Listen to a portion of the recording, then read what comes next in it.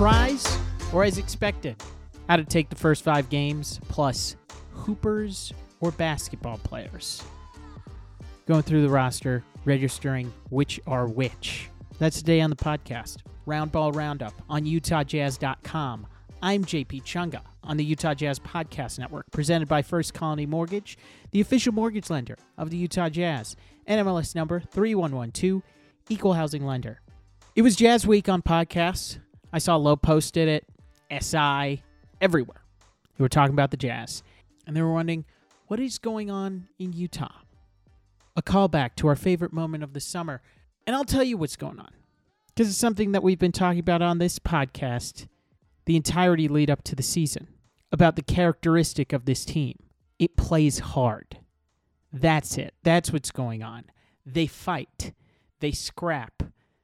They have something that everyone in the NBA covets, and it's NBA players. They have that. Whether they're experienced NBA players, young vets, a mixture of both, rookies that can contribute, they have that on this team. And as long as you have that on a basketball team, you can win. What have been the struggles of the teams in the lottery? They're cycling through players, and they have so many inexperienced rookies that they're learning on the fly. Winning, that doesn't translate when you're going at it for the very first time. And it's okay to be surprised by the effort, by how they've gone out to this record and been so much fun to watch. It's okay to have that surprise. But what was expected is the effort level and how hard they play. And in the NBA, that gets you wins. It reminds me of Tom Thibodeau teams. Their first year, he gets teams to play hard. And apparently, Will Hardy has the same thing. But having experienced NBA players means you'll be competent, means you won't have dumb possessions or struggle sessions. You'll be fine because there's competency on the floor. Kelly Olynyk is the embodiment of that. Think back to that Pelicans game when they trusted him at the very end to make the right decision. Why did they trust him? Because he can dribble, he can pass, he can shoot. Those are pretty important skills when it comes to basketball. And Kelly Olynyk checks all 3 of those boxes. I think back to his experience with Houston, because they played him this week, right? So, reflecting on his time, it was 2021. He was traded from Miami to the Rockets for Victor Oladipo. It is after Kelly Olynyk had gotten his taste of winning with the Heat. He is clearly a winning player at this point.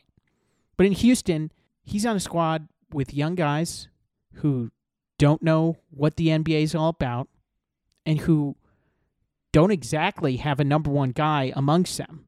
So what happens in his second game when he's on the floor? Oh, he scores 25 and he gets 17 shots. You up his usage, everything's going to go up for this guy because he knows how to play. And in that respect, when he's on the floor with Steven Silas in his first year, remnants of the James Harden trade, they're still dealing with that situation and its aftermath. He has to be a level head in the room among Kevin Porter Jr., Christian Wood, John Wall, who would be in exile. He has to be a de facto number one option some nights. And when you look at this, and I'm going to get to the great basketball player Hooper debate, Kelly Olynyk, even though he seems 100% like a basketball player, he still has those elements of being a hooper. He makes the right play. And he has the 3 things that everybody covets. Being a good player, as Danny Ainge phrased it in the offseason, players that they wanted to look for. And it doesn't get more complicated than that. He's a good player. And it's fully convincing that he would be the option when they need a bucket against a very good team. Was it the prettiest? No. He flipped it up there. Almost lost his dribble. But it was effective, and it won a game. So combine the competent level of players with someone who is younger and getting his opportunity to have the keys to the car, and you have a really good mix. Because Lauri Markkanen is playing with confidence that can only be explained by a fantastic summer in Eurobasket. There was a tremendous story in Yahoo Sports by Jake Fisher that detailed as much. And it went into how he found out about the trade, where he was mentally at the time that he finds out that he's in the Donovan Mitchell deal. I encourage you to read it. But what I learned most about Lowry is how human it was, his reaction to being traded. Where did he receive the call? Of course, 2022, he was gaming. And while he was playing, he gets a call from the Cavs GM, realizes his entire world is being shifted, and thinks about his family, his kids, his wife. What are they going to do as everything's in flux? And when the unknown number of Will Hardy comes across, does he answer immediately? No, because mentally not there yet. He was disappointed. And given the context of his situation, having been in Chicago, where that franchise was in flux until they changed regimes and starting to establish a flow, but by then he's off to Cleveland, a team that was never his, didn't invest a first-round pick into him. He was just a part. But now that he's on this team, he's proven himself to have that moment because he has that confidence. And Eurobasket provided it for him. Everybody knows about the 40-point game. But what about that opening one against Israel where he scores 33 on great efficiency, where he's the second leading scorer in that tournament? He goes for a 30-point game against the Czech Republic. It's a testament of Lauri Markkanen's confidence, staying in rhythm, staying in shape by virtue of that tournament. And to do that there and translate it to the NBA is nothing short of remarkable. He hasn't even shot the three ball in NBA games just yet. He can still get better. He's 8 of 33 so far this year. He's cold. He hasn't even added that to his scoring total. And it's got to be scary for the league. You know someone's good when they're getting the best defender on them. And I looked to New Orleans in that game, and Lauri Markkanen got the Herb Jones treatment. He played with the best defender that team had to offer, and he got neutralized a little bit in that second half. But the fact that they had to go to that on Lauri Markkanen, could you have expected that? Right when they traded for him? I didn't. But when you see how he feeds off of Eurobasket, how so many people were so excited when he came out of the draft out of Arizona, it starts to make sense. And as that game got closer, got tighter, New Orleans goes on their run. Utah falls into a trap of one possession outings, just one pass, right? It's not as flowy as it was before. That's because Herb Jones is on their best offensive threat in that game. It gets bogged down, but that's the challenge. Utah needs to not get into that, into the worst case scenario of one pass, it's over. Mike Conley dribbles the ball up the floor, passes it off to somebody, and it doesn't come back to him. It can't be that type of basketball this year. It hasn't for the most part. I charted this in the New Orleans game because they went on the run, and it was started by the Jazz having 4 straight possessions where it was one pass or less. And when you do that, team gets a stop, they can get out and run. That's what Pelicans did, right? They have good one-on-one players in C.J. McCollum. When it came C.J. or Zion against Jordan Clarkson, that was exhilarating, but they could have had even better possessions. Now, JC can make those shots. He's a difficult shot maker. He has proven himself in that respect. But when this team is operating best, it is that offense that got everybody paying attention to the Jazz. The blender, whipping it around, driving to the hole, kicking out. That's where they win. And when they had one pass possessions in the fourth quarter, it made the job even more difficult. Made it had to go to overtime. They probably didn't need it that night, but they did. And by doing that, it made their job a little bit harder. Could have made it simpler. They need that egalitarian approach. They can compete because they play hard. They have a number one option in Lauri Markkanen. Jordan Clarkson can hit tough shots. Colin Sexton can provide something off the bench. I've played that way. Competition, that's all you can ask for. 5 stars, nice reviews. That's all I ask of you. Let others know that you're listening to the podcast.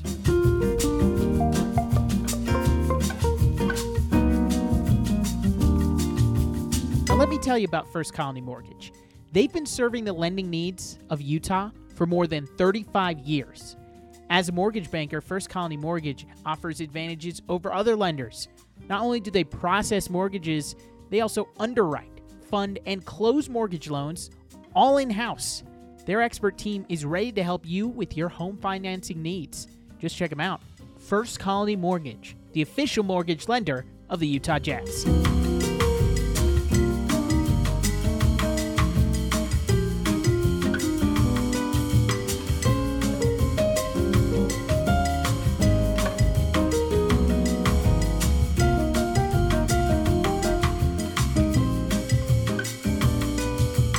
Hoopers versus basketball players, and who is what on the Jazz. I got the idea Wednesday night because Lauri Markkanen was asked about THT's game. He's a hooper. Wednesday was phenomenal for Talen Horton-Tucker. He ran the offense when Mike Conley was in foul trouble. It's not as clean as when Mike's out there, but THT getting an opportunity and flourishing in it, it's good to see someone's hard work pay off. Simone Fontecchio got his shot the game before, and he seized on it. Those small wins are huge for a team. But Lauri said of THT, he's a hooper. So I said, okay, who on this team is a hooper? Who's a basketball player? Because there's a difference. A hooper has natural talent, abilities. They go outside the game to find their success. They have flair. You think of hoopers of times past, Larry Bird, shoot, pass, dribble. Magic, he's a hooper. Put him in any era, he can hoop. He sees angles differently. We cannot see the same game when we look through our own eyes because he is a hooper. He sees it at a level levitating above the basketball floor. Kevin Durant, when he's in his zone, is a hooper. Now contrast that with basketball players who are finding successes within the confines of the game. They're tacticians. They're literally every player on that Spurs dynasty. Avery Johnson, Tim Duncan, Manu, Tony, all basketball players. Bill Russell, that's a basketball player. Oh, just the greatest winner in the history of the game? Yeah, I'd say he's a pretty good basketball player. Houdini of the hardwood? That sounds like a hooper to me. But that's the distinction. Hoopers and basketball players, they aren't the same, but they can cross over. So who is what on the Utah Jazz? I identified the hoopers on this team as Talen Horton-Tucker, can confirm through Lauri Markkanen. He said it, so I believe him. Jordan Clarkson, Nickeil Alexander-Walker, Walker Kessler, Leandro Bolmaro. Those, for me, are the hoopers on this team. Jordan Clarkson is the hooper of all hoopers. Look at his lifestyle. Look at the way that he plays, how he has an extensive bag of tricks within him. And especially this year when he's hooping, because it's not only the scoring, the off-the-dribble stuff, it's him passing. It's gotten a lot of play this year, but it should get even more play because he's making good decisions. Career high in assists for him right now. I haven't looked at it because we have the resources at NBA.com. Most passes that he's thrown his entire career with the Jazz. Now, it does help that he's getting more minutes, so he's going to throw more passes, but the pass-to-assist ratio is higher. He's getting more assists out of his passes. And he's having those moments where he can use his fakes, his feints. You have to buy that he might shoot because he's Jordan Clarkson, but he uses that to get the ball for a pass, to find somebody on a roll. And that part has advanced him in the Hooper game. But I think he would be Hooper Emeritus if he were to walk into any gym. They'd say, Hooper right there. Nickeil Alexander-Walker, very similar to JC in that he can make tough shots. Talk to anyone who was watching open gyms, OTAs, early moments of camp. Nickeil Alexander-Walker was scoring in bunches. And the fact that he can shoot at 3 levels, that's a hooper to me. Leandro Bolmaro has that vision, that pass, that flair, that Argentinian style. Manu Ginobili with his Euro step, that's a hooper move. And I see little moments of that when you look at Leandro. He wants to nutmeg somebody when he passes the ball. He wants to embarrass you with a pass. As long as he's doing that, his characteristics put him in this pot. If he learns to shoot, it's over for people. Walker Kessler's in this group because he balls by the fact that he's just a rookie. He's still early in his hoops education. And as he's learning, he's using his athleticism, swatting shots away. He's making smart rolls to the rim. And he's been effective in his time. Place him in a pickup game, you'd want him on your team because he can hoop. Basketball players on the Utah Jazz. It's a pretty even group I see in basketball players and hoopers on this team. But the basketball players are Mike Conley, Malik Beasley, Kelly Olynyk, Jared Vanderbilt, Simone Fontecchio, Ochai Agbaji. Now you're going to say, wait, there's some other names that you left off of this list. No, I'll get to them. Mike Conley is the JC version of the basketball player. He walks onto a court and you can tell he knows the angles with which a screen should be set for him, with which a pass should find that screener. He is professorial in his passing. He's 6 foot on a good day. And for him to be so skilled and stick around this league for so long, he has to think the game strategically. He has to have skills upon skills upon skills to keep him in the game. Because he's so small. It's geared toward taller players. But Mike Conley sticks around because of his guile, because of that tactical awareness. Kelly Olynyk, not athletic. Kelly Olynyk, already explained that game winner against the Pelicans. Was it pretty? No. Was it effective? They won the game. You tell me. Malik Beasley shimmies his way into this group because he stays within his game. One of the best catch-and-shoot players in the league. He continues to find that shot because he's in the right positions. He's in the corner. He launches it with efficiency. He hits it with it. He doesn't have wasted movements. He isn't playing somebody else's game. He believes himself to be a starter, but he's willing to accept a role and play within his own game. And for that, he knows I'm a basketball player. And I'll stick around this league if I play as much. And that's something that Ochai Agbaji, when he gets his opportunity, I'm sure it'll come later on the season as all NBA teams need reinforcements once guys get tired and legs are wearing. Ochai Agbaji is going to find himself to play within his game. Threes, defense. That's what Ochai needs to do. And he'll get on the floor so long as he does that. Simone Fontecchio played within his game on Monday. Against the Rockets, Simone comes in, struggles at first, has a turnover, but then he finds his own. He knows, I'm in the game to shoot, so I'm going to shoot threes. Hits 3 of them, launches 5 of them, all good looks, all smart plays, all craft. So he deserves to be in this tier. Jared Vanderbilt, the final inclusion for this group. And I can see you shaking your head because maybe this is a little controversial. But I think JV, through his energy and his know-how to get rebounds, deserves to be labeled as a basketball player. Dennis Rodman, who he gets compared to, Jim Peterson came on this very show and said he sees shades of. Dennis Rodman knew exactly where every single rebound was. Great meme from The Last Dance. Ping, ping, ping, ping, ping. Jared Vanderbilt studies the angles of rebounds. And for doing that, thinking rebounding as a skill is strategic, he joins this group. Dennis Rodman will also be in this category.